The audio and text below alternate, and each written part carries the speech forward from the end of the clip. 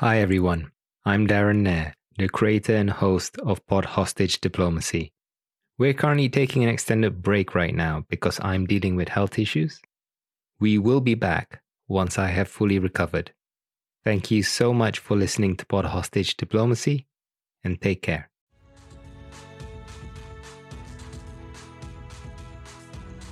Welcome to Pod Hostage Diplomacy. We work to free hostages and the unjustly detained around the world. Together with their families, we share their stories every week and let you know how you can help bring them home. I'm Darren Nair, and I've had the honor of campaigning with many of these families for years. These are some of the most courageous and resilient people among us, people who have never given up hope, people who will never stop working to reunite their families. And we will be right there by their side until their loved ones are back home. Thank you for joining us. And now, let's meet this week's guest.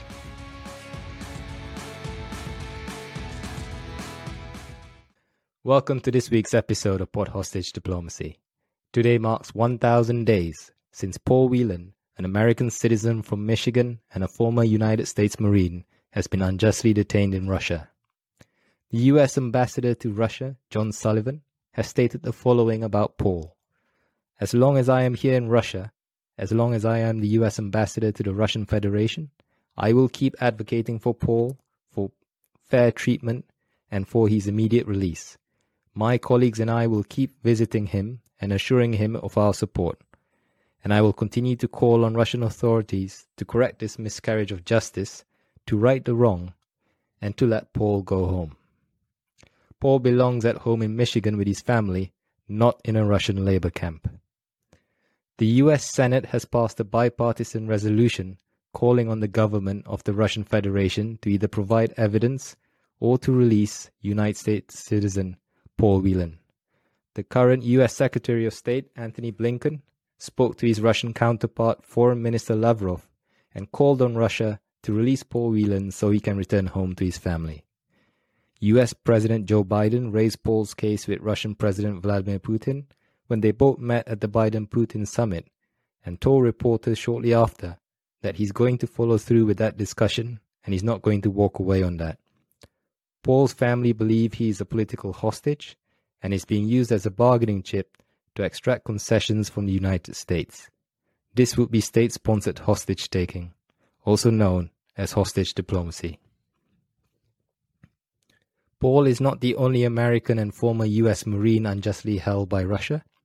Trevor Reed, another American and former U.S. Marine from Texas, has also been unjustly held in Russia for over 2 years now. The Russian Security Service, the FSB, has been involved in the unjust detention of both men. The FSB is one of the successor agencies of the Soviet-era KGB. There appears to be a pattern of American citizens and former U.S. Marines in Russia being targeted by the FSB. The current U.S. travel advisory for Russia, issued by the State Department, has a level 4 do not travel rating. This travel advisory states the following.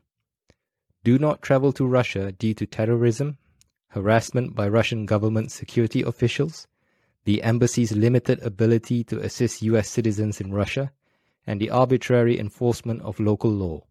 Reconsider travel due to COVID-19 and related entry restrictions.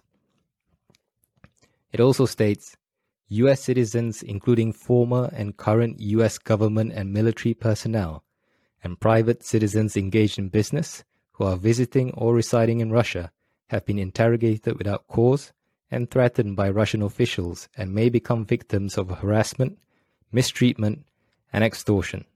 All U.S. government personnel should carefully consider their need to travel to Russia. Russian security services have arrested U.S. citizens on spurious charges, denied them fair and transparent treatment, and have convicted them in secret trials and or without presenting evidence. Russian officials may unreasonably delay U.S. consular assistance to detained U.S. citizens. That is what is stated in the current U.S. travel advisory for Russia, issued by the U.S. State Department. We're joined today by Paul's sister, Elizabeth Whelan. Elizabeth, I'm very sorry for what, Paul, you and your family are going through. We'll do everything we can to help. Thank you for joining us. Can you walk us through what happened to Paul? Absolutely. And thank you very much, Darren, for having me here today and also for helping out as you are, putting spotlight on the various different cases of wrongful detention. And I am very happy to be able to be here and talk to you about Paul. I will say before I get started that, of course, everything that I'm going to say will be from my point of view, because as you'll see, as we're talking today, we've had very little opportunity to communicate fully. In fact, not any opportunity to really communicate fully with Paul during the 1,000 days. So, Paul has, I'm the oldest and Paul is my youngest brother. So, of course, when any younger sibling is in trouble, the oldest sort of has to come to the rescue. But the situation for Paul and his arrest took us very much by surprise. Paul's background is military, police. He has friends in the military and police. He was working a job as global security director for a large billion-dollar company with plants in many countries. He was the company's name is Borg Warner Automotive, and Paul was traveling to the various different plants. Physical security situation, that sort of security, and so. As he has always been a world traveler, this job really appealed to him. He was getting to know people in different countries. And one of those countries that he returned to a number of times, although not on business, but if he was sort of in the neighborhood, was Russia. He had had an opportunity when he was in the Marines and serving in Iraq. A lieutenant colonel, I believe, and his wife, who were about to be posted to the U.S. Embassy, came through and said to the Marines there, if any of you would like to come and visit Russia, we'll be there. Come and look us up. And Paul, on his next leave, decided that this was an opportunity he couldn't miss. And that was his first visit to Russia. So over time, as he returned, he got to know a few people. Paul is a very friendly person like me. When we go to places that we haven't been to before, we chat to the taxi driver and the person behind the reception desk and this, that, and the other. And he got to know a few people over time. However, he was making trips to other countries as well. It's not as if he was, completely fixated on Russia. But he did learn enough as a tourist that when a good friend of his, also a former Marine, decided to get married to a Russian woman, they had already had a wedding in the United States, but wanted to have one in Moscow for her Russian family. They asked Paul, could you come and help with the American guests? Could you help take them around, tour them around Moscow, help them with the subway and that sort of thing? And Paul is the sort of person who is going to say yes to a friend, even though it meant that because of the timing, he was going to have to be away from his own family over Christmas. He wasn't going to let his friend down. And that's what he was doing in Moscow in the first place. So he was there as a tourist. We were hearing from him via email and photos he would send, how things were going. When Paul goes on trips to any country, he always sends emails, mostly to me and my parents, with pictures of his breakfast or whatever interesting things he happens to see, and a line or two of what's going on. So, nothing exhaustive, but, so we were hearing about this, that, and the other. And then the wedding was on a Friday. And we didn't hear anything that day, but we didn't think anything of it because, of course, he would be tied up with the guests and helping with the wedding and all of that sort of thing. And then we still didn't hear anything from him on the Saturday. And my mother was curious. She was very curious what a Russian wedding was like. And so she went on Facebook hoping to see some pictures on the groom or the, maybe on a friend's website. And that is where she discovered that the friend had posted a note saying that Paul was missing in Moscow and had been since Friday. So our family didn't know what to do. We couldn't imagine what would have happened. Paul is a responsible person who would never not show up for a friend's wedding, particularly under those circumstances. And so his twin, David, who is the spokesperson for our family, started Googling everything that we could think of. We thought perhaps he was dead or kidnapped or who knows what, Russian mobsters. We were thinking of everything. So he started Googling for, car crash Moscow, American dead Moscow, anything he could think of. And finally, I believe it was on the Sunday night, finally saw a note actually appearing in Reuters saying that an American had been arrested on charges of espionage. And we found out that that was Paul. And we were stunned, absolutely stunned by this news. Can you talk a bit about what happened after he was arrested? Well, that's a very good question because I don't exactly know. None of us exactly know what happened after he was arrested. Paul has been able to, during the course of his trials, shout out information about what happened to him.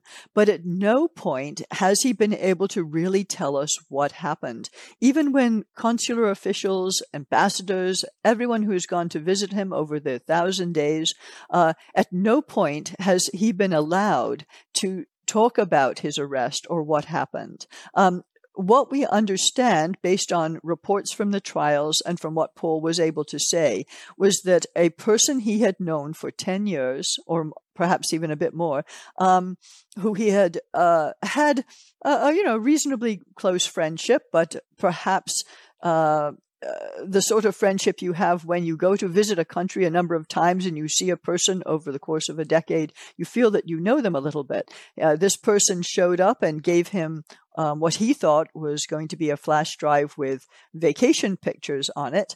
And then very shortly after that, within minutes, the FSB burst into his hotel room. He was getting ready for the wedding and arrested him. And so I'm sure when Paul actually is released, we will get the full story. But this is these are basically this is basically the scenario as we know it.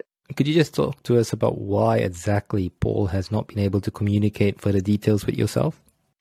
Well, this is a very good question. The Russian authorities have kept Paul from talking to us about what actually happened. They obviously have something to hide.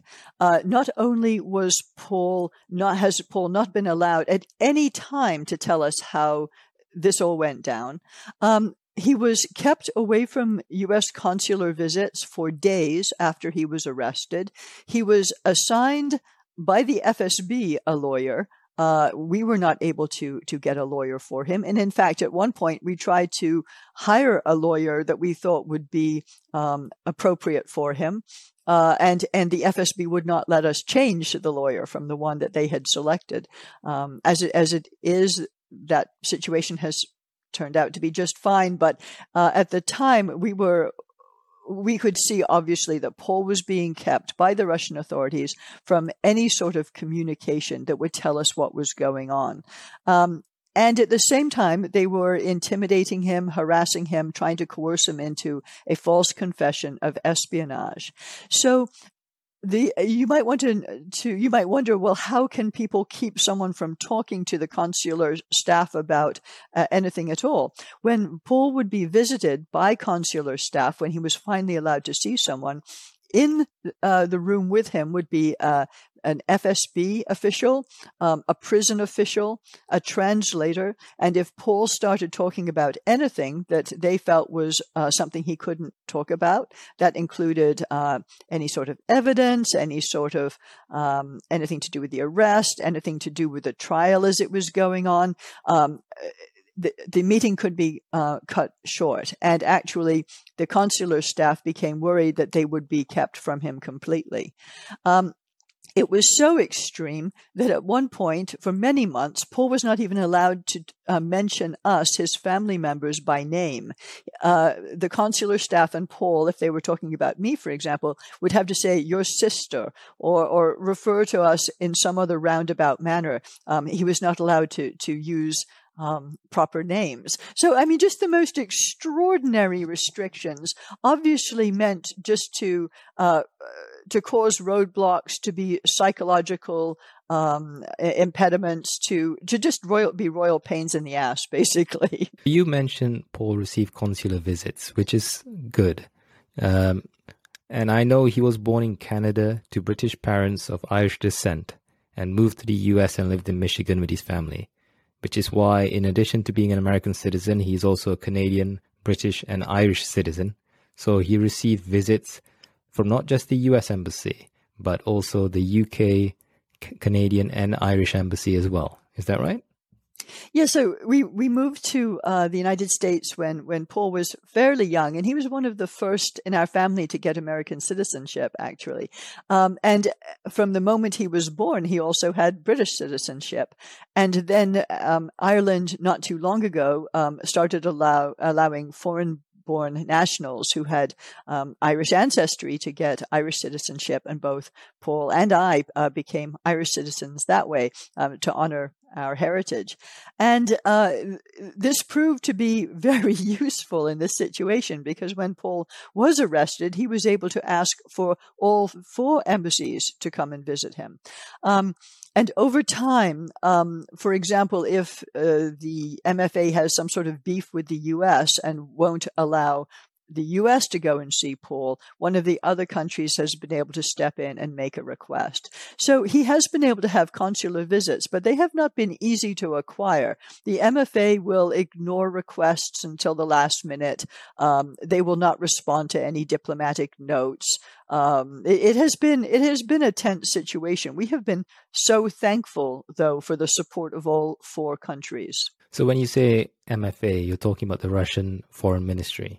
That's right, the Ministry of Foreign Affairs. Unfortunately, we've become all too familiar with all the acronyms that people are using. So I'll try to make sure that I'm specific about who I'm talking about. So when Paul was arrested, the first prison he was brought to was the Lefortovo prison, right? There are many issues, such as they were blocking Privacy Act waiver and power of attorney. Could you talk to us about why these documents were important for Paul?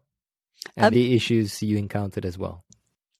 Lefortovo is a notorious prison, notorious for the tortures and interrogations that have gone on historically, and also for its terrible condition. It's pretty run down. Not a great place for an American to be. And I believe the last time an American was held in Lefortovo on espionage charges was Edmund Pope, sometime around 2000. He was held there also. So we were not at all happy to find out that this is where Paul was going to be taken. When the consular visitors were able to go there, they were able to get some information, of course, about what was going on. But as you mentioned, the Privacy Act waiver is a document that needs to be signed in order for the State Department to share information with other branches of government. So, for example, members of Congress who we had alerted to this situation and who wanted to find out about Paul, they needed to have Paul's permission, in other words, for the State Department to release this information. So the Privacy Act waiver is a wonderful document unless you've got a situation like we did in Russia, where the authorities refused to let the U.S. citizens sign the document. Luckily for us, even though it took 6 months to get this document signed, and it took a visit from Ambassador John Huntsman to make it happen, the State Department was careful to honor the Privacy Act, but also was able to share significant information with members of Congress so everyone could understand what was going on. That Paul was not a spy, that he was had been arrested on trumped-up charges, and they were able to tell him the Congress about his conditions, his health, and well-being. Could you talk about the power of attorney document as well, please?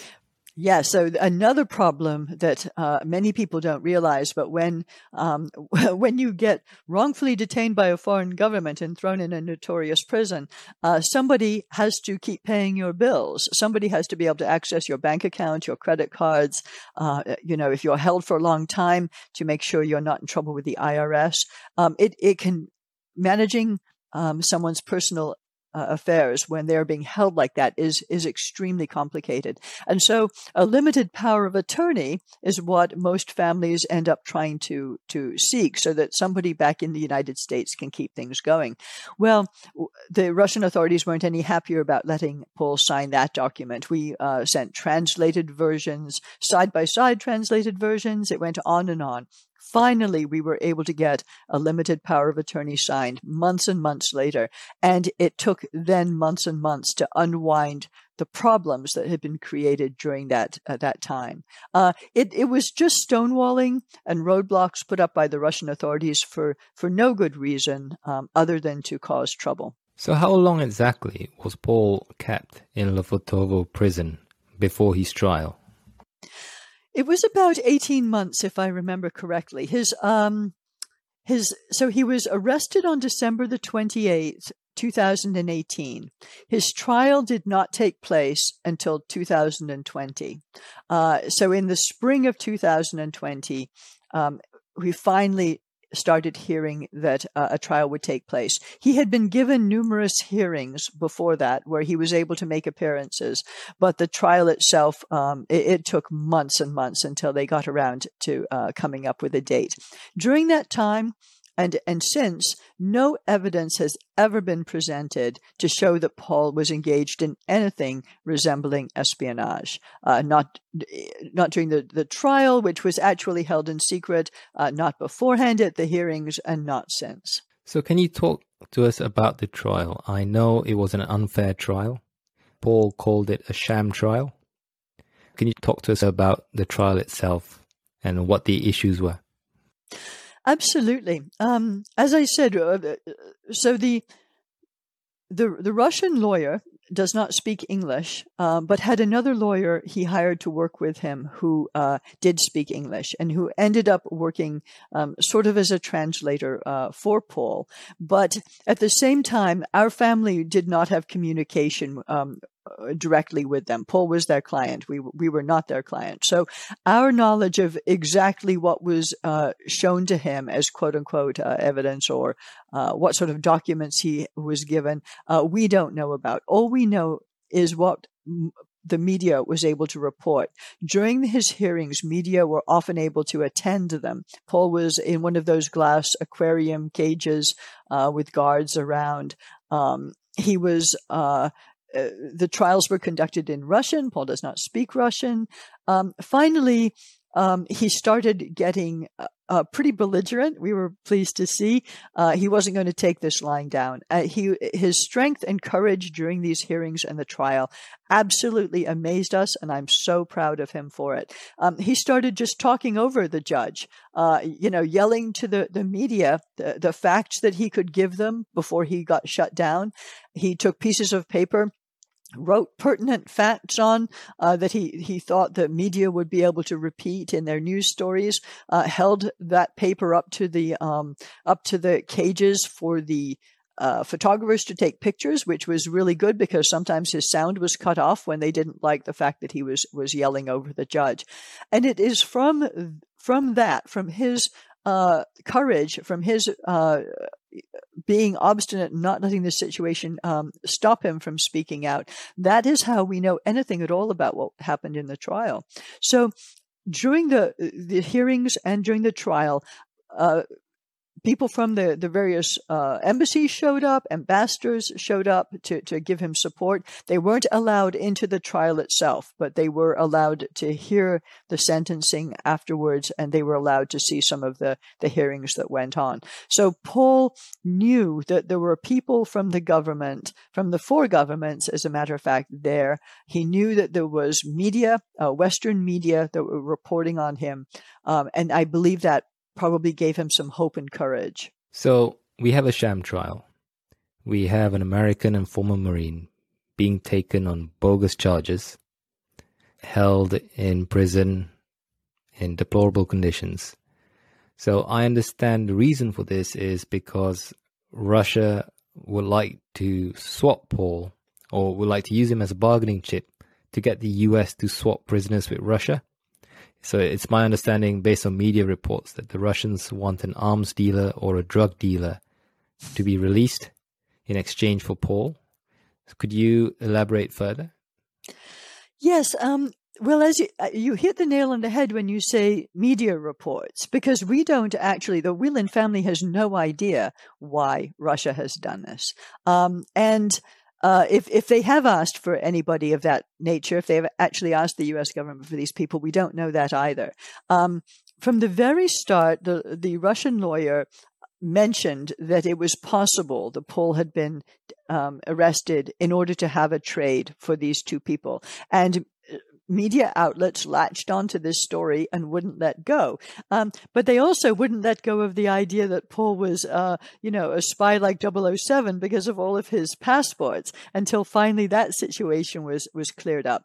So we don't really know what that we've heard the same stories that Russia wants to swap this person or that person. We have no idea what Russia wants, and we have no idea whether these reports are legitimate or not.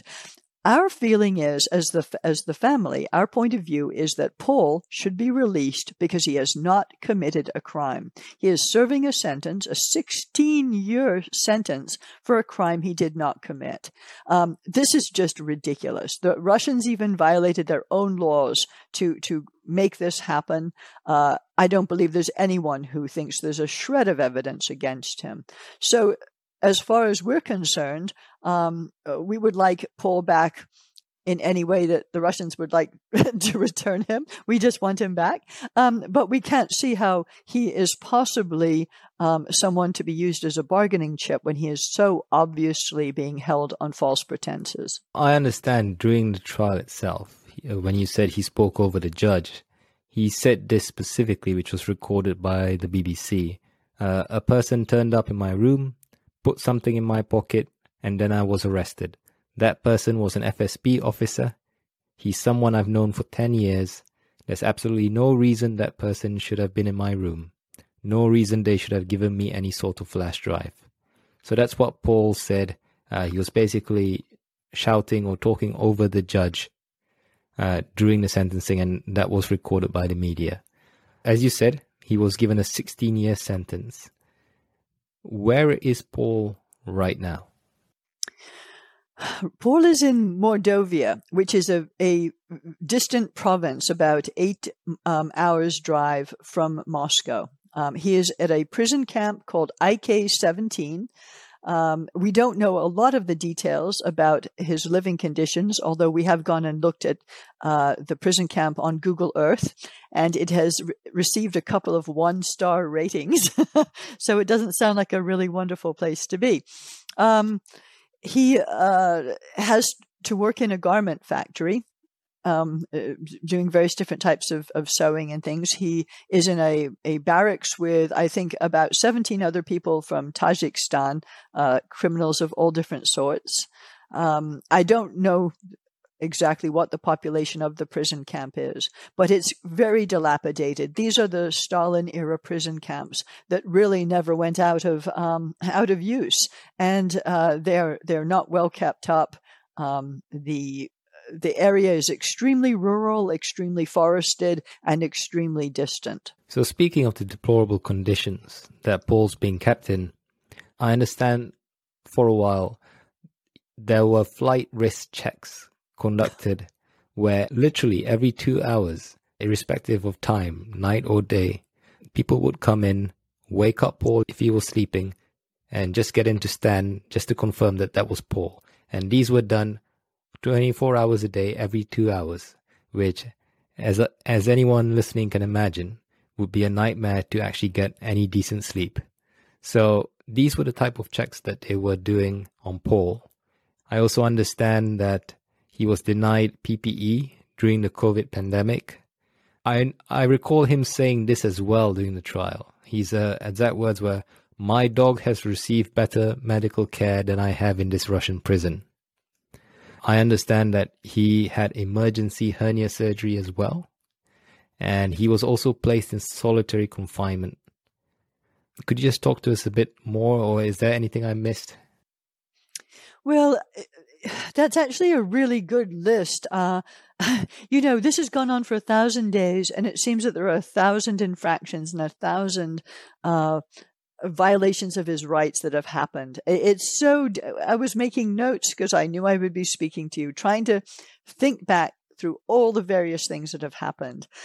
Paul was scheduled for to have treatment for his hernia when he got back from Moscow in January of 2019. We tried to get somebody to give him some sort of surgery or care during the time he was held at Lefortovo. Finally, it became an emergency. In the middle of the night, he was given surgery at the prison. And you can just imagine the conditions, the situation. We're just lucky that he survived all of that. And since he has been at IK-17, I don't believe that there has been any improvement in the sort of treatment that he gets. He certainly has been, as you said, he was called a flight risk. I believe he is still being woken every 2 hours during the night, and a photograph is taken of him, which he deems as crazy because they are watched by a video camera. Anyone can see that he is there. It doesn't require a special check. But this is the sort of thing that is done just to be coercive, just to intimidate, just to harass. So how do you keep in touch with Paul at the moment? I know right now, or at least I've seen the photos you've posted on Twitter, you do send and receive letters from Paul.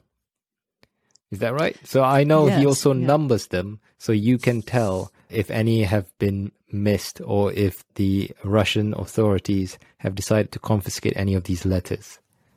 Yes, this is true. So the first 18 months when he was held at Lefortovo, we had no phone calls at all. We had no opportunity to speak to Paul directly. The only American voices or people speaking in English that he got to speak to at all were the consular visitors from the different embassies. At no point were we able to communicate with him directly. We were able to write, and he was able to write back, but the letters were held for months. So you would get suddenly a stack of letters, usually before somebody important was going to visit him. All of a sudden, the prison would release, 100 letters that Paul had written. But they would be 6 months old.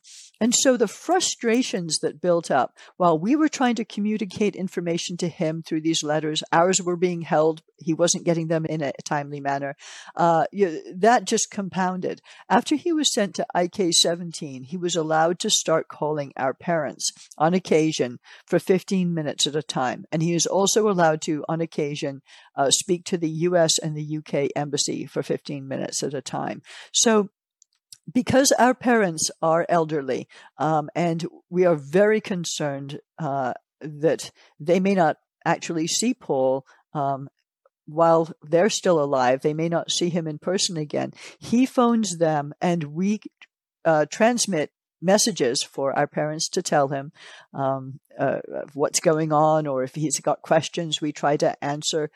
And we also write letters. But those letters, just as at Lefortovo, IK-17 isn't any faster at getting these letters to him. So either the Russian post is abysmal, or the prison is just sitting on them just to be a nuisance. So I mentioned at the beginning, a lot of U.S. politicians have called for Paul's release.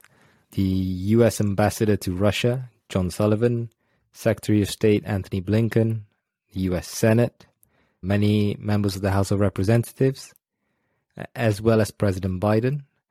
And there was a Biden-Putin summit a few months ago. And going into this summit, you were getting a lot of media attention.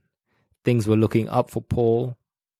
Could you just talk about what went on during the summit, and have there been any developments since? Yes. That's a big issue right there. Both our family and the family of Trevor Reed, who is now being held also in Mordovia, not too far away from Paul, we were both very pleased to finally have our family members on the agenda at the Biden-Putin summit. Both of our families, Trevor Reed has been held only a short time less than Paul in Russia. Both of our families have advocated hard, both with the Trump administration and with the current administration, to get some high-level attention. I don't believe either one of us think that any sorts of arrangements or agreements or meetings should be going on without Paul and Trevor being released. So we were thrilled to find out that not only was Paul going to be addressed at the summit, but also to hear both President Biden and President Putin mention that something could possibly get sorted out. As you say, we have a lot of support in Congress. It has grown over time. I think there were a number of representatives and senators who were nervous about the Russia issue during the Trump administration, and it was difficult for us to get traction and support for Paul. But now we have full-throated support. The State Department, the embassy has always been so supportive and very concerned about the well-being of Paul the entire time he's been there. So we've had this groundswell of support. Now we were hearing, this from the White House. We were elated, and we were hoping that something would come to pass. Now it is over 3 months since that summit. We have not had information about precisely what's going on. We don't really know what movement has been made. We are very hopeful that the State Department has been trying to connect with the Ministry of Foreign Affairs. But we really don't know what's going on. It's very worrying. Since President Biden came into office, the Russian government have been up to some dodgy activities, and that has resulted in US imposing sanctions on them. Now, are you worried about any repercussions on Paul as a result of these US sanctions on Russia? It's really interesting. When a family gets started on something like this, they usually don't know much about the foreign policy of the U.S. With the other country. And I certainly wasn't, up to date on U.S.-Russia foreign policy. During the Trump administration, it was very difficult to understand exactly where our foreign policy stood.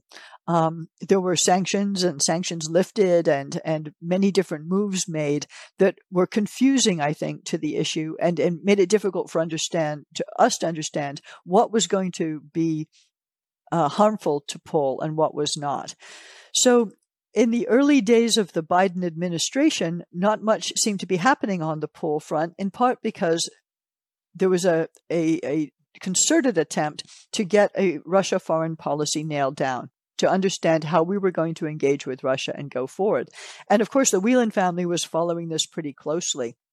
We've heard numerous times over the years from both administrations that this move or that move had to be done carefully, or we had to be careful because there would be some repercussion on Paul or something could make it worse. Well, during the course of that, starting from when Paul was arrested to now the fact that he's serving 16 years in a Mordovian prison camp, things have gotten worse. We may have avoided this move and that move over time with the idea that it wasn't going to come back and impact Paul. But Paul has been impacted by the lack of action. I don't know where we stand right now in terms of doing what both President Biden and President Putin alluded to in terms of working something out. But I do know if we don't start seeing some movement, I'm going to be very hopeful that the U.S. government starts getting an awful lot tougher with Russia than they have been so far. And I would also like to see U.S. citizens and their release be put at the forefront of foreign policy in general, in Russia and with other countries. I absolutely agree with you, and I'm sure every other American family with loved ones held hostage or unjustly detained overseas would say the exact same thing. So you have a public campaign. It's called the Free Paul Whelan Campaign.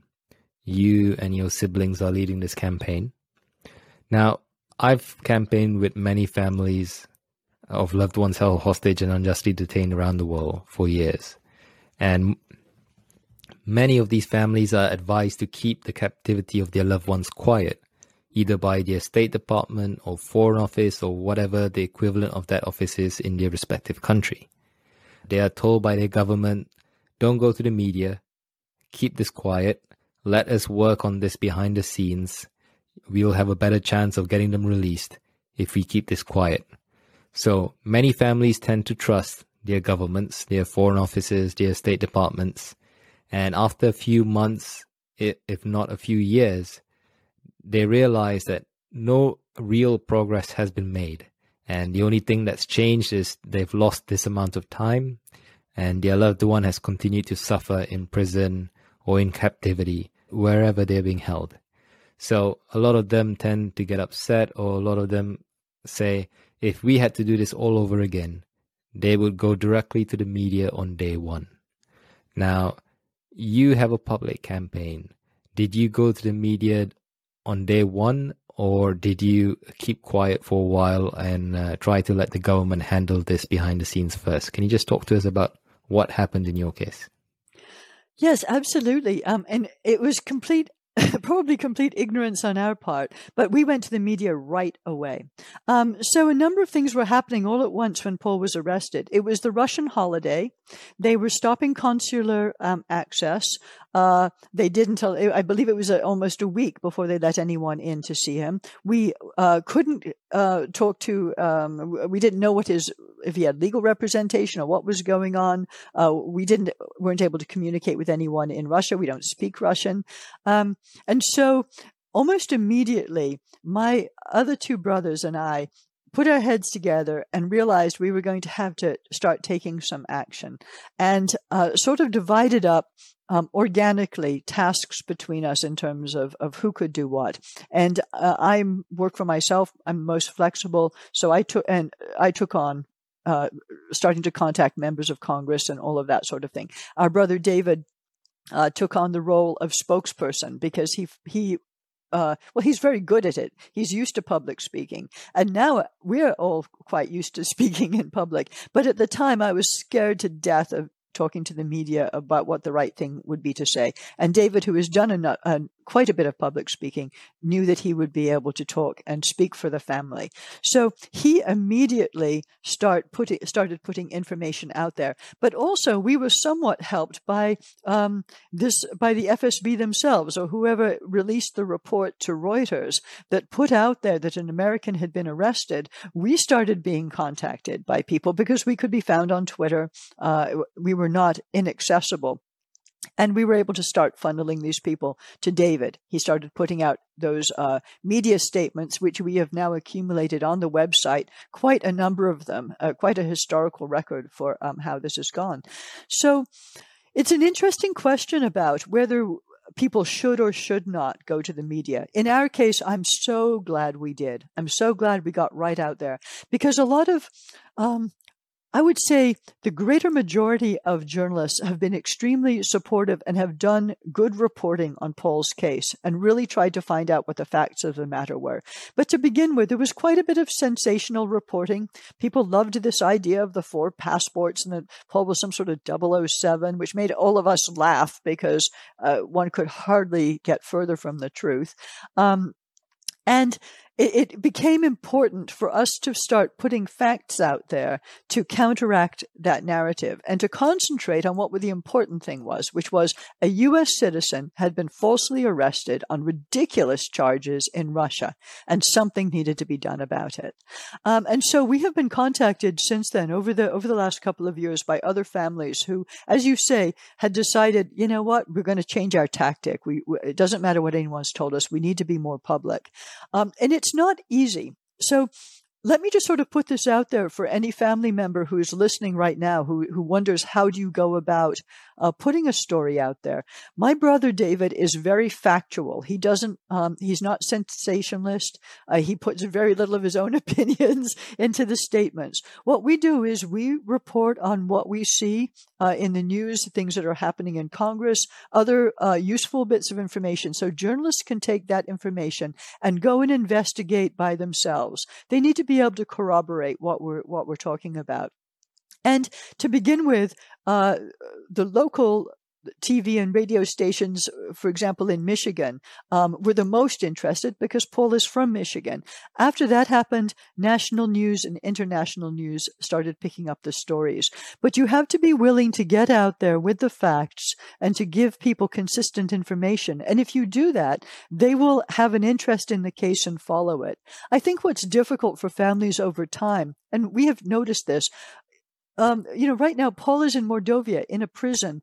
That is not a story that is perpetually interesting to an editor. It is perhaps good fortune for Paul that Russia keeps doing stupid things to him and giving us reasons to write more stories about their mistreatment. It's really quite ridiculous. But that is at no point did the State Department ever say to us, you really should stop that.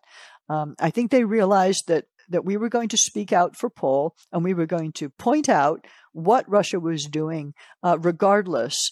Also with wrongful detention, I think this is a little bit different from what you might think of hostage taking by a terrorist organization. And we felt that with Paul making these public hearings, that we should also speak out as loudly as possible on his behalf. Do you feel that they were intentionally cruel in their treatment of Paul to basically trigger yourselves, to get you to be outraged, to go to the media, to escalate this, to put more pressure on the US government to do something, in some cases, agree a prisoner swap? Do you feel that the Russian authorities are cruel in this calculative way? That's a good question. To basically put pressure on the US government to get on and make a deal? Or do you think it is just them being cruel for fun? Well, I think probably there's a bit of both. I think when, if you take the personality of a prison guard, you can have those people who are really interested in law and order and those people who are just cruel, and this sort of job appeals to them. And the opportunity to be cruel with impunity is what they're going to do. Paul, for the first 18 months when he was in Lefortovo, he was kept in solitary confinement often. He was sometimes given one cellmate. He would have one other person with him. But most of the time, he was subject to the whims of the guards, as he is now at the prison camp. I think it's a bit of a mixture.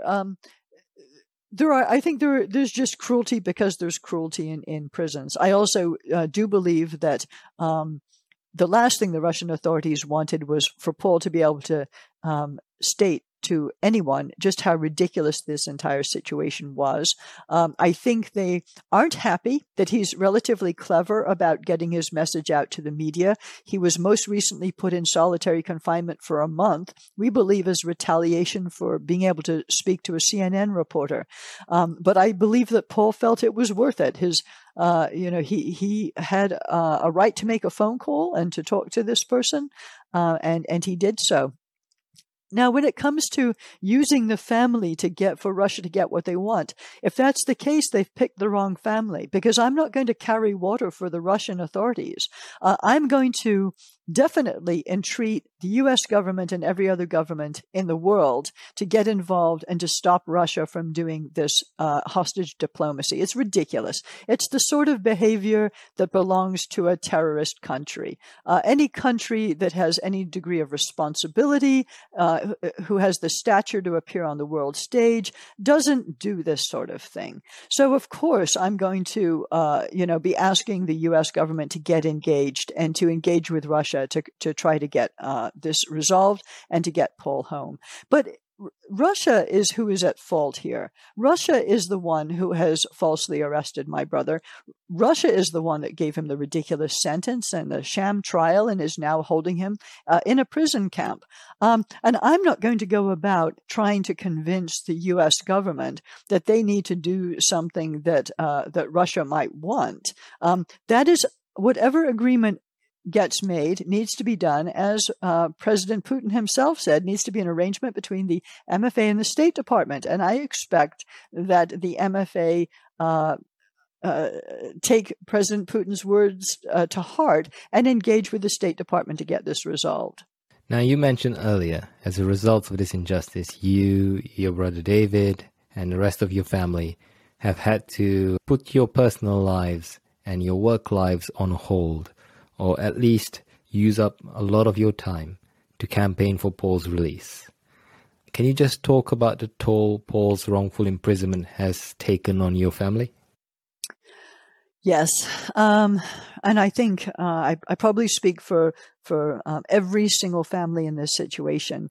Our situations aren't identical. The countries are different. The crimes are different. But I believe for those families where they're publicly or privately advocating for their loved one, our loved one is in jail, but we are also in jail. We are being held prisoner, not just by the country that holds our loved one. We are also jailed by the restraints put on us by our own government, by not being able to get support at various different times for the entire advocacy issue, what it takes. You're not able to get away from it. You're no matter where you go, you can't take a vacation and say, well, I'm just going to not think about my brother in jail. Wherever you go, this prison you're in goes with you. And this takes a real psychological toll. You spend your resources, the money that you have to go to Washington and lobby.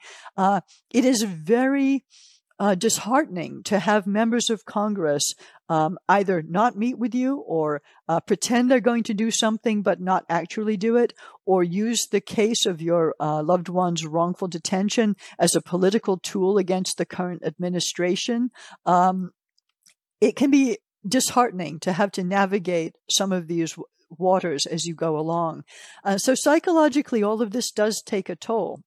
But on the other half, I would say you meet some incredible people, really, really supportive people. People like Paul's representative in Michigan, Representative Haley Stevens, she had not even been sworn in for her position. She was on her way to Washington, D.C. when she found out that one of her constituents had been falsely arrested in Russia. And she has not stopped advocating for him since then. My own representative, Bill Keating, the senators from Michigan, and actually all the other representatives from Michigan as well, many members of the State Department, former Ambassador John Huntsman, the current Ambassador John Sullivan, the embassy staff, and then, of course, the Office of the Special Presidential Envoy for Hostage Affairs. All of these people have been so supportive. So for every awful moment that we experience, we have all of these other people who are there trying to help as well, trying to solve the problem. No, that's amazing. And I'm glad these individuals are out there. Speaking of amazing individuals, I understand you've received some great support from organizations like Hostage US and the James Foley Legacy Foundation. Could you just elaborate further? Because it's important that other families in your position know that there are organizations like this out there and what type of support they provide. Absolutely. In fact, I was just going to jump in and make sure I mention them. And I'd like to mention also the Richardson Center. So when we started trying to meet with members of Congress and get support and tell Paul's story over and over again, we weren't sure what to do. We weren't getting much engagement. We were getting great help from the U.S. Embassy in Moscow, but we weren't getting great help from the State Department in D.C. at that time. American Citizen Services was very good, but higher up at the more political level, it was a real problem. We weren't sure how we were going to get the right amount of U.S. government support to solve this situation and help get Paul released. And so the Richardson Center was one of the first organizations that we managed to connect with who said they might be able to give some support and some help, perhaps go and talk to people in D.C. and try to move things along. I'd like to also mention the very wonderful lawyer Ryan Fahey of Hughes, Hubbard, and Reed in D.C., who he contacted us and said, it sounds like you need help. I can tell that Paul is not a spy. Absolutely no way. I used to work in the Department of Justice, and I can help introduce you to some people that might be able to get this along.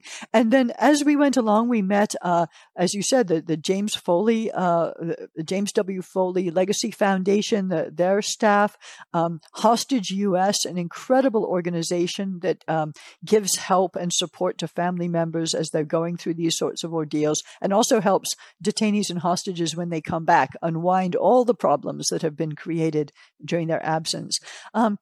These organizations, if you're a person who a loved one has just been wrongfully detained, look these people up online and get in touch with them. Even if you think your case doesn't fall within their requirements or you're not quite sure if they can help you, they will listen to you. They will try to connect you to people who can help.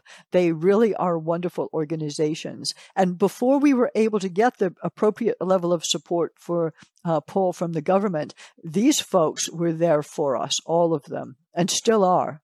That's amazing. So thank you for these organizations for what they do. You have also been campaigning with the Reed family because Trevor Reed and Paul Whelan are both Americans, both former Marines, both unjustly detained in Russia, and I understand they're in the same prison. Well, they're in the same province, so that's like being in the same large area of Russia. There's sort of in Mordovia, there's sort of what would you call it? There are quite a number of these prison camps scattered around and joined up by roads, and the various small villages and towns in this area are the prison is actually the industry for that particular town. So I believe Trevor is at IK-12 and Paul is at IK-17. They're not that far apart physically, but they are unable to be in touch with each other as far as I know. So when we saw what happened, we were, of course, unaware of the Reed family situation because they'd been trying to keep it quiet. So until we actually connected and started talking about, how the Whelans were going about advocacy and that sort of thing, as they met up with Jonathan Franks and started their own journey with Free Trevor Reed. We were really hopeful that because the charges against Trevor were so different and that he was being tried in the Moscow courts, that he wasn't being held in the Fort de Vaux, that he wasn't being given it was a ridiculous charge, but it wasn't quite as ridiculous as espionage, that there would be some chance that something could get worked out before his trial and that he would be released. And of course, that didn't happen. And when we saw that he went through this sham trial, and then in particular, now that he's been sent to Mordovia, I think both our family and the State Department realized that, there wasn't going to be a way that Trevor would be able to be released as quickly as everyone hoped, and that they were both in the same in the same sort of pot of water. It's difficult, I think, sometimes. We both support each other. I have so much respect for Joey and Paul. I think they are wonderful people. And I certainly believe that we should advocate together and do advocate together, for example, on Twitter and that sort of thing. When we were first starting to advocate for Paul and Trevor's case came up, there were people within the government who advised us to keep the cases separate because they did think there might be two separate solutions. Over time, the State Department and now the administration call for both men to be released. And they say it in the same sentence. There is no differentiation. It's not as if one should be released and the other should not. We all advocate for both of them. At the same time, when our family puts out our media statements, we have to stick to the facts we know about Paul in his case, because we're not familiar with the details. I was thrilled to listen to your podcast where you interviewed Joey and Paula because I heard a lot of information I didn't know about the incredible fight that they have been putting up for their son to try to get him released. Just really an amazing family. And I support them so much. And I can't wait to see both of our families and both of our loved ones released and back in the United States. Absolutely. When I spoke to Joey and Paula, their resilience, their courage is phenomenal. And I think Trevor could not ask for better people in his corner. Exactly. So what can the American public do to help free Paul? There are obviously lots of people listening who are based in the US. What can they do to help free Paul? Well, this is an interesting, I was thinking about this, before the podcast.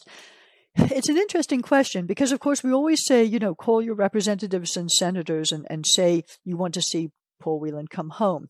But I think a lot of the American public isn't quite sure how to go about this because unless you've been involved in trying to get something done in politics, you're not really sure who to call. You go to a website for your representative and senator, and there are 3 or 4 different offices and different phone numbers, and you're not quite sure what to say or if what you say has an impact. And so what I've discovered from spending an awful lot of time on Capitol Hill is that your voice really does count, much more than you might think. Because a citizen might go, well, gosh, is my member of Congress going to pay any attention? I'm a little scared. I'm not going to make the call. Meanwhile, the member of Congress is going, gosh, my constituents don't seem to be all that interested in this topic. I'm not going to talk about it. The citizen themselves goes, gosh, my member of Congress hasn't said anything about it. Maybe he's not supportive, so I'm not going to reach out. And so this sort of cyclical inaction takes place. So I am here to tell you, because I have heard it. I have sat in people's offices. I have listened to the people answering the phone in representatives and senators' offices. They take note of every single call that's made. So who you want to call is the Washington, D.C. office for your senators or your representatives, because they're the closest to the action. The district offices are great, but if you really want to get to the heart of the matter, call the Washington, D.C. number. You don't have to know us personally or know Paul or be from Michigan or make calls for Trevor, who's from Texas. You can call any representative, any senator in the country and say you want to see them supportive of the release of Paul Whelan and Trevor Reed. You want to see these Americans come home, that you are concerned that you haven't heard more in the news and you would like your member of Congress to speak up. And this will make a difference, because the more people who call that representative, when they get the report daily or weekly from the legislative aide who answered the phone, they're going to say, hey, we got 3 calls, 10 calls, 30 calls about Paul Whelan. This is something that you need to pay attention to. And all of a sudden, they're asking their foreign policy person to give them the latest on Paul Whelan. And I myself communicate with many of these staffers to let them know what's going on. So your voice really does make a difference. If you want Paul and Trevor home, call your House of Representatives, call your local representative, call the senators for your state, call everyone, call all 535 members of Congress and tell them that you want to see Paul and Trevor home. The other thing you can do is you can, I don't know if there's an address for Trevor Reed yet, but there is for Paul Whelan. You can go to our website, which is freepaulwhelan.com, and there, on one of the pages there is a prison address where you can write to Paul. Like I said, the prison will sit on the letters for a good while, but he does seem to eventually get them. And he would love to hear from fellow Americans. You have to remember, for 1,000 days, he has hardly heard anyone speak in English. He has, when he was in Le Fort de Vaux, he was denied books in English for months and months. Even now, he hears Russian all the time. To send some photos of wherever you are in the U.S., to talk about the weather you're experiencing right now, what the sports teams are doing. He would love to hear from you. It doesn't matter what you say. A letter from the U.S. to Paul would be really welcome. And then lastly, we also have a GoFundMe page, Free Paul Whelan. If you go to the GoFundMe website and just search for Paul Whelan, you'll find it. He's had a lot of support over the 1,000 days, and we're so glad of it, because when he was at Le Fort de Vaux, literally the U.S. Embassy had to go and shop for him for food, for toothpaste, for toilet paper even. None of these things were supplied by the prison. So if we hadn't had the help of citizens out there who were just, didn't even know, some of them didn't even know Paul, but were willing to give him some assistance, it has made all the difference. And even now, the supplies and food and such that Paul gets at the prison is augmented by what is brought by the embassy, because the prison supplies very little, and certainly nothing that's really nutritious. So when the embassy does go down to make the 8-hour drive down to see Paul, they take groceries and things, and that comes out of the GoFundMe, because our family doesn't have the means to support somebody in a Russian prison for all of these years. The money also goes to help Paul make these international phone calls to speak to his parents, which is such an incredibly important way to support Paul. is for him to have this lifeline back to the United States again. So it's extremely valuable. And we thank everybody who has contributed, who is writing to Paul, who sends him postcards and letters, and who has called their members of Congress to help get more support. Thank you for that. That's a phenomenal list of things that members of the public can do to help. So that's great. So it's freepaulwhelan.com. Exactly. It's the website. And if you're on GoFundMe, just look for Paul Whelan. And you can follow us on Free Paul Whelan on Twitter as well. And we have a Facebook page. So we try to, different people want to access the information in different ways. We try to keep people updated as to what we've heard. We can't always talk in detail because, I personally am not speaking to Paul directly, but he is able to give some messages to our parents that we can pass on and post. And we also, if we are hearing interesting things, which we sometimes do in the Russian media, we're able to use these platforms to also alert journalists and alert interested people that something interesting or odd is going on about Paul's case in Russia. So the U.S. State Department has a special office within the State Department called the U.S. Special Presidential Envoy for Hostage Affairs. And the individual with that position is Ambassador Roger Carstens. So what can the U.S. Special Presidential Envoy for Hostage Affairs, also known as SPIHA, do better to help you and your family bring Paul home? Well, first of all, I would just want to say that Ambassador Carstens is the most amazing fellow, and everybody who works in that office they're just phenomenal. They are the cream of the crop. I cannot say enough about all of them and about the support that they give us. So the Office of the Special Presidential Envoy for Hostage Affairs, which we call SPIHA, because that's a mouthful. So SPEHA, SPIHA is how we refer to them. This was created, I guess about 7 years ago now, 6 or 7 years ago, under a directive called PPD 30 during the Obama administration to try to help families and efforts within government to be more organized for helping hostages and the wrongfully detained.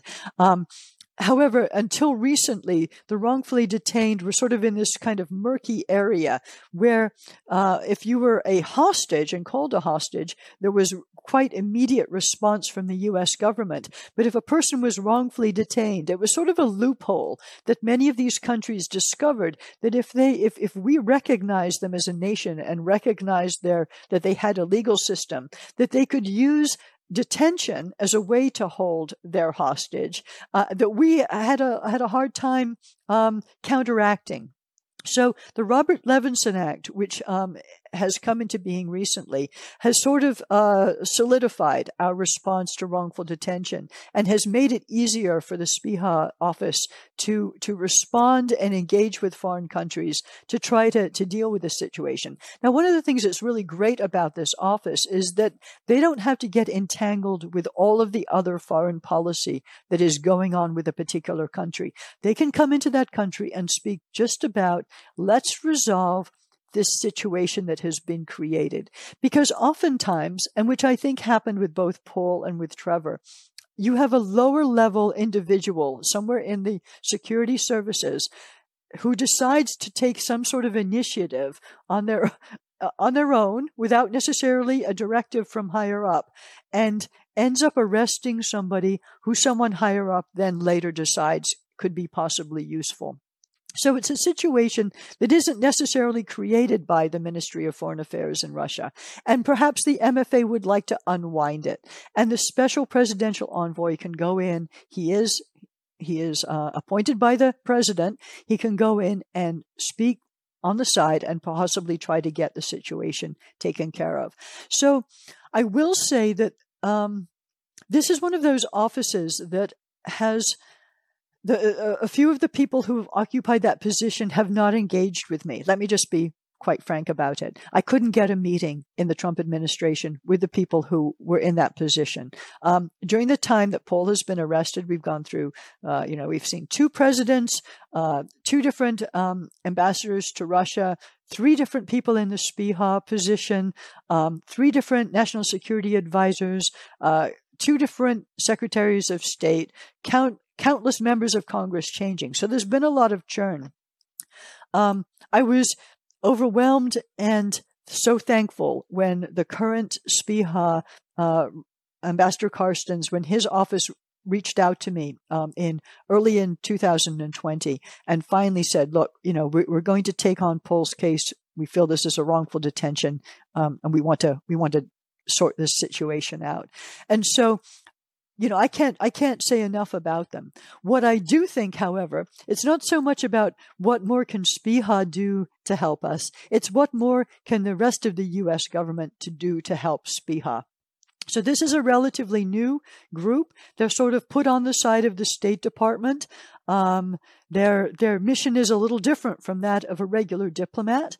And I'm not sure that all of the other agencies and departments within the U.S. government have quite figured out that they're responsible also, not just SPIHA, but they are also responsible for helping and supporting getting U.S. citizens home. It's not just something that they can just leave to these guys and gals to take care of, that they actually need to play a part.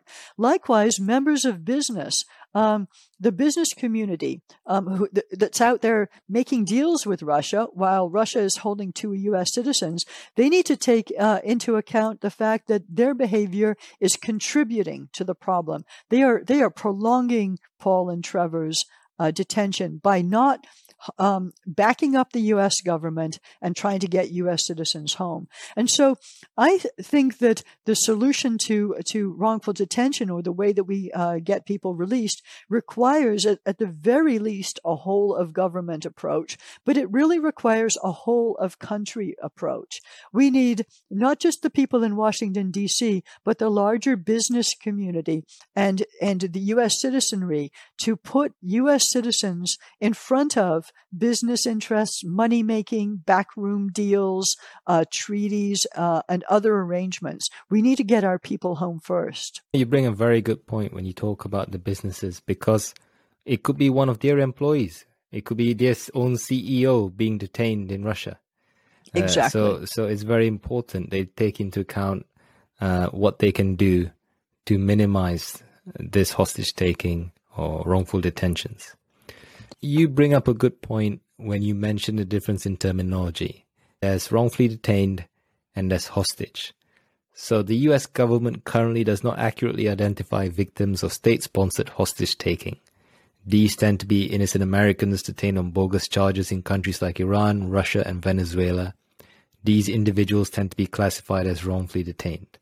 Now, you did mention a bit of this earlier. The problem with this classification is, number one, it's not accurate. And number two, the level of support the families of these individuals receive from the US government varies depending on their classification.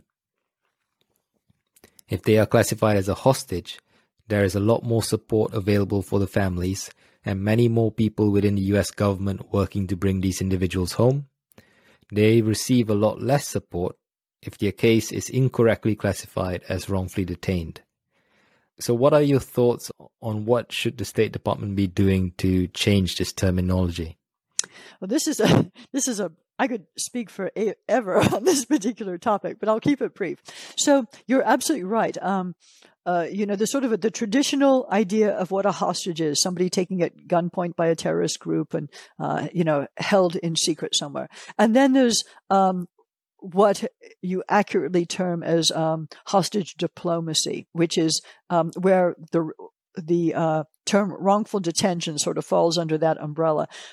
Wrongful detention is a very soft way to describe what's happened to Paul Whelan and Trevor Reed and to the Citgo Six and to all of the other people that are currently being held. And we use the term wrongfully detained because that is sort of in government how we're identifying, what Paul is and what sort of response and help we can get. But it isn't accurate, as you said, because hostage diplomacy isn't about just arresting someone and not and holding them because you don't have the right evidence or whatever. This is about coercion. This is about trying to get something out of a government by holding one of their citizens. That is hostage taking, plain and simple. And it's although the special presidential envoy office is part of the State Department, and diplomacy is one of the ways that we go about trying to resolve these situations. Hostage diplomacy, wrongful detention, is a national security issue. It is a national security issue that a foreign country can take an American citizen and hold them and try to get something for them. This on a large scale is a problem that needs to be corrected. But on the smaller scale, the way that it impacts somebody is that, okay, Paul was arrested on such a crazy charge of espionage that it became relatively simple to convince people that this was obviously something crazy was going on. But Trevor Reed's family had a lot more difficult time trying to convince people because there was this sort of, well, maybe he did do something wrong. Maybe the story that the Russians are putting out there is correct. As time went on, and as the ridiculous, bogus evidence piled up, everybody was able to see the truth of the matter. Paul's story was so ridiculous that we got more help early on. But there was, in the State Department, there is criteria that you have to pass, basically, before the State Department officially calls your loved one wrongfully detained. And so for us, that was many, many, many months before Paul's case was elevated to the point where enough of those criteria, which are not public, which we don't know, were passed. And so finally we started getting that assistance. So during that time, this is the awful part of it. It's not just a matter of there's a difference between, like, for example, a hostage, when he's released, gets flown home, the State Department pays for it. A wrongful detention person has to pay their own way back from that foreign government. There are things, now I'm not sure that that's going to be how it goes in the future because of the Robert Levinson Act, but there are these little differences, that come into play. But what the really harmful impact of not giving someone that wrongful detention classification is that members of Congress and the public and the media think there must be a reason that the State Department and the government knows maybe that person did do the thing that foreign country is accusing them of. Because if they didn't, why is the president not speaking out? Why is the Secretary of State not speaking out? Why are they not being called wrongfully detained? Why, when a member of the media approaches the press secretary, why can't they get them to say those two words? And it sows seeds of doubt that poor person who is being held in that prison, who is trying to be strong and courageous, and who feels that their government's going to come and rescue them, and doesn't know that their government is actually undermining them every single day, that they're not being given the appropriate classification, and that classification is the trigger to get things like the special presidential envoy to talk about the case. I couldn't even get access to that office until this process had happened. And it was over a year in the making. It was one of the most horrible ordeals that a family could possibly go to. And in fact, it was so horrible that I wrote a resource guide for families of the wrongfully detained, that I have circulated to the NGOs that we spoke about earlier, the James Foley Foundation, Hostage US, Richardson Center, to tell people, families like me who knew nothing about approaching anyone in D.C., had no idea how the State Department worked in these sorts of situations, giving them some clues about what I did and how I went about it so that they can follow the same process. So you asked, what can the State Department do differently? My feeling is that the criteria has improved. The Robert Levinson Act has improved the response time and the robustness of the response. What I would like to see is everyone who is arrested, like every American who is arrested overseas, and believe me, there are quite a number of them who have been arrested for real things. If you got drunk and tore up a bar in Mexico, and you're arrested for that. There are some real cases out there, but that criteria needs to come into play right at that time, right at the time that we find out an American citizen has been arrested. Immediately, the evaluation about whether this is a wrongful detention or not should go into play. And if that American citizen has been arrested on the charges of espionage, that should send up a huge, enormous red flag that says there's a very good chance that this is bogus. There's a very good chance that there is no way that this person was actually committing espionage. I feel we should have had a response to Paul's case within days, if not hours, of him being arrested, not years, which is basically what it turned out to be. Earlier this year, within a few days of U.S. Secretary of State Antony Blinken being sworn into office, he had a call with the families of Americans held hostage and wrongfully detained overseas. You were on that call. What is your impression of Secretary Blinken, and how is this different from the previous administrations you've dealt with? Well, it's night and day. I could never get a meeting with Secretary Pompeo, and I'm not even sure how aware he was or how interested he was in the fact that U.S. citizens were being held abroad. I know that the State Department was able to bring home some people from different countries, and I was thrilled every time a hostage or a detainee came home. But we couldn't help but notice that Russia as a country was avoided as a topic. The Russian foreign policy seemed murky at best, and we couldn't get a strong response in support of Paul Whelan. And certainly I couldn't get a meeting. Now, I will say that the Assistant Secretary of State at that time was John Sullivan, and he did meet with me, and he did show support. And so this is where you get that uneven response, depending on who you're dealing with in government. But when Secretary Blinken came on and did this group call, it was really amazing, actually. The sense of community, really, but also just the horror of seeing how many families had been left in limbo by one administration after another who had not been able to solve the situation, who had not put U.S. citizens before policy and allowed all of these citizens just to languish in various different countries. So Secretary Blinken has since then also had a personal call with me. So I have had 2 interactions with him because I, with COVID, was unable to go down to D.C. and meet with him in person. I feel he is very interested in transparency and accountability. But I remind people I speak with within the government that transparency is not something that you can just apply and take away. Being transparent means being consistently transparent and letting us know what's going on, letting us know where we stand and how the case is going, for Paul.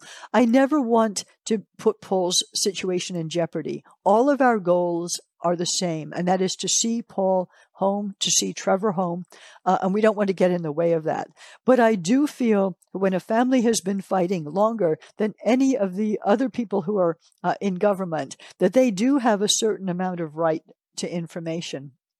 And accountability doesn't just mean that, hey, if things aren't going well, that you say that you're sorry. Accountability means stepping up and fixing. It means taking the punch, taking responsibility and actually getting it done. I think there's a sense, and you see it often in the business community, where people say, well, we're accountable and we'll say we're sorry, but then we'll just sort of keep on doing what we were doing before. And so I'm asking the U.S. government to actually take to heart the meaning of accountability as being that of responsibility. We have seen many people who have expressed support for Paul who are now not in government anymore, and they've sort of washed their hands of the situation and walked away. And we would have thought that if they were really concerned about Paul's situation, about Trevor Reed's situation, that they would keep on fighting, that they would help support the family, they would help get things done, even though they're no longer in their position. And so that's what we look at as accountability and responsibility. And we'll continue to encourage the U.S. government to interact with families in a useful way, in a helpful way. We don't have to know the strategy of what the government is up to, but we do have to understand something of their positioning so that we can help support their attempts to get our loved ones home. We are all in this together. You've mentioned some great members of Congress that have helped you and have helped Paul. I know the Senate has passed a bipartisan resolution calling on Russia to either present evidence or release Paul immediately. Is there anything else the U.S. Senate or House of Representatives should be doing? Well, that's actually the second resolution for Paul that's been passed. In 2019, in the 116th Congress, the House of Representatives passed a unanimous resolution. And so as time went on and his trial happened and he had the medical emergency surgery and all of these other people spoke out, the Senate resolution sort of built upon that first resolution and as you said, recently passed. There is now a second House resolution, basically the third resolution for Paul, which is now obtaining co-sponsors. I think we have 37 members of the House signed on to that now. I can't remember the number of it off the top of my head. I think it's 336, Resolution 336. But that's definitely something that if people want to help and want to support and want to ask their member of Congress to do something, they can ask them to co-sponsor the most recent resolution for Paul Whelan. And that is a resolution that is being organized by Haley Stevens of Michigan, Representative Stevens. And she and also Representative Pfluger, who is a Texas representative supporting Trevor, they had a press conference recently in July where they brought there was a resolution for Trevor that talked about Paul. The resolution for Paul talks about Trevor. They are trying to sort of build a coalition of support for both of these fellows because both are U.S. citizens, both need to come home. What can U.S. President Joe Biden do to help? Well, he can do what he said, which is not walk on this. We're going to hold him to that. It's a little concerning that it's been 3 months, and I know a lot of other things happen. Afghanistan being one. I mean, obviously, we expect the government to turn and do all they can in a situation like that. But what we have seen over the 1,000 days is the problem with what is termed bright, shiny objects.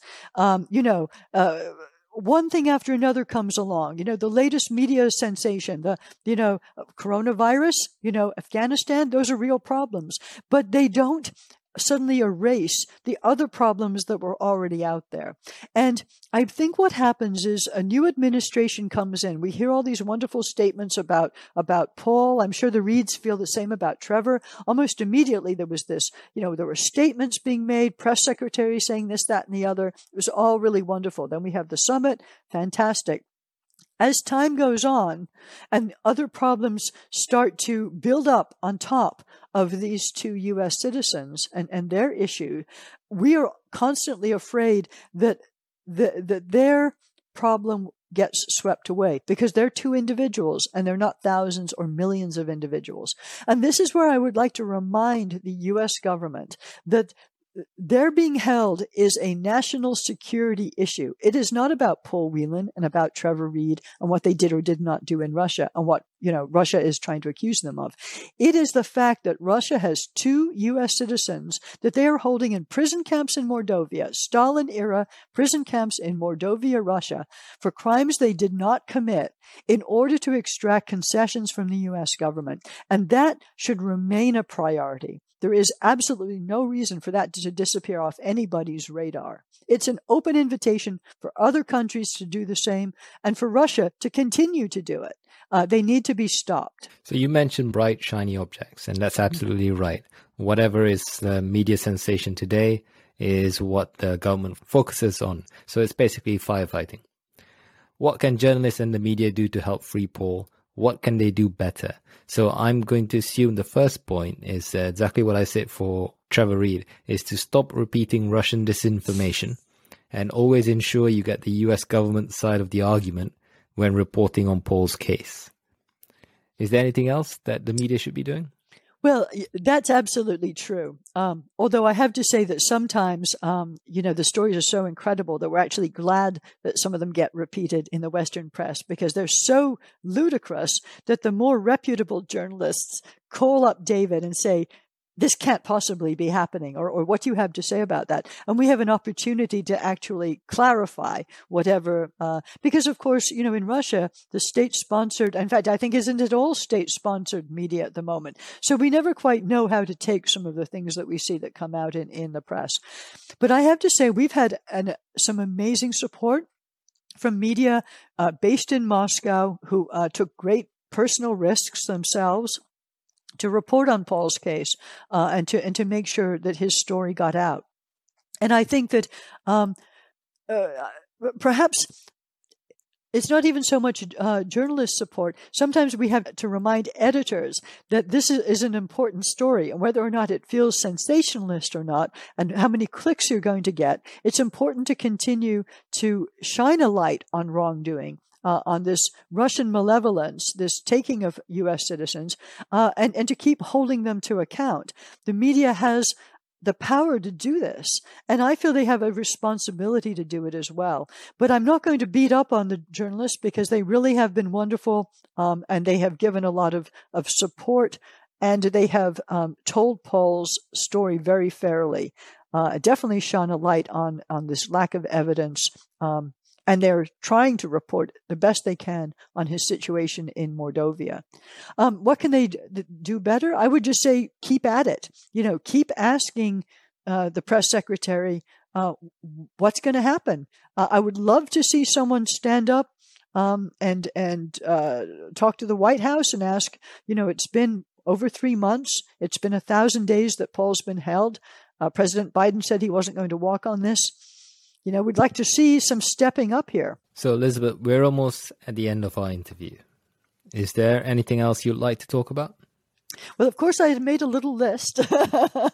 And so there are a few things I'd just like to point out. Number one, you brought up the travel advisory, which is at level 4 right now. And I'm very glad to see it is, because anybody right now who goes to Russia or does business with Russia, you are putting yourself at risk, and you really need to think that through.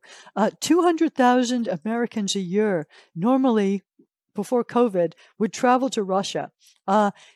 Any one of you could become a victim. Any one of you could be put in jail.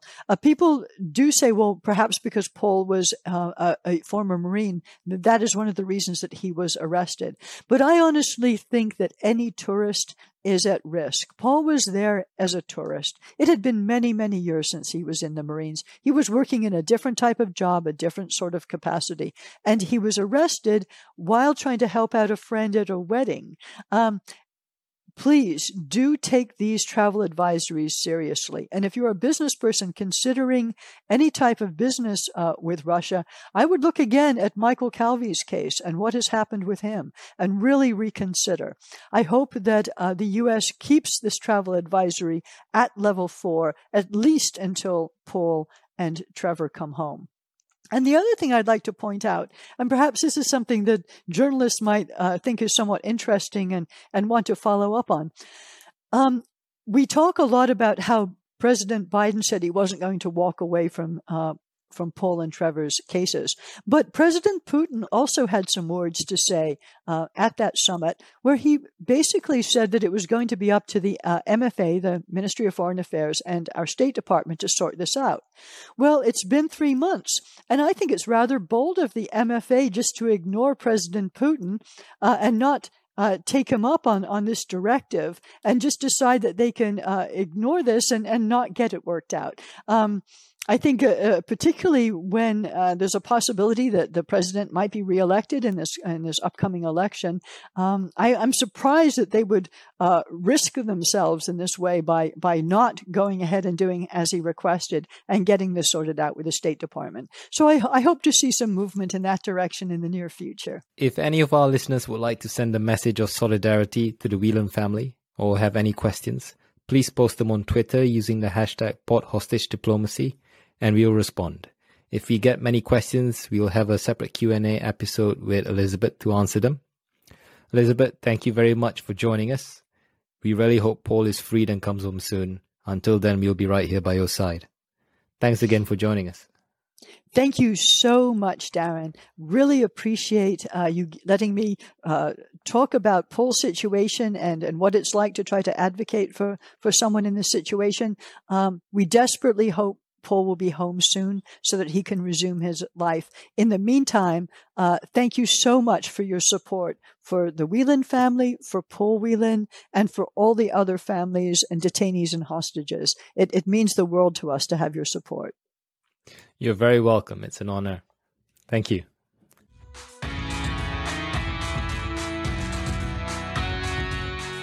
Thank you for listening to this week's episode of Port Hostage Diplomacy. We're not just a podcast, we're a community. If you're on Twitter and would like to post a message of solidarity to the families or have any questions for us, please tweet it using the hashtag PortHostageDiplomacy and we'll get back to you. If you like what we're trying to do, please do consider supporting the show financially. You can do this using the Support the Show link in the description of this podcast episode. We're grateful for any contributions, no matter how small. Thanks again for listening, and we'll be back next week. Take care.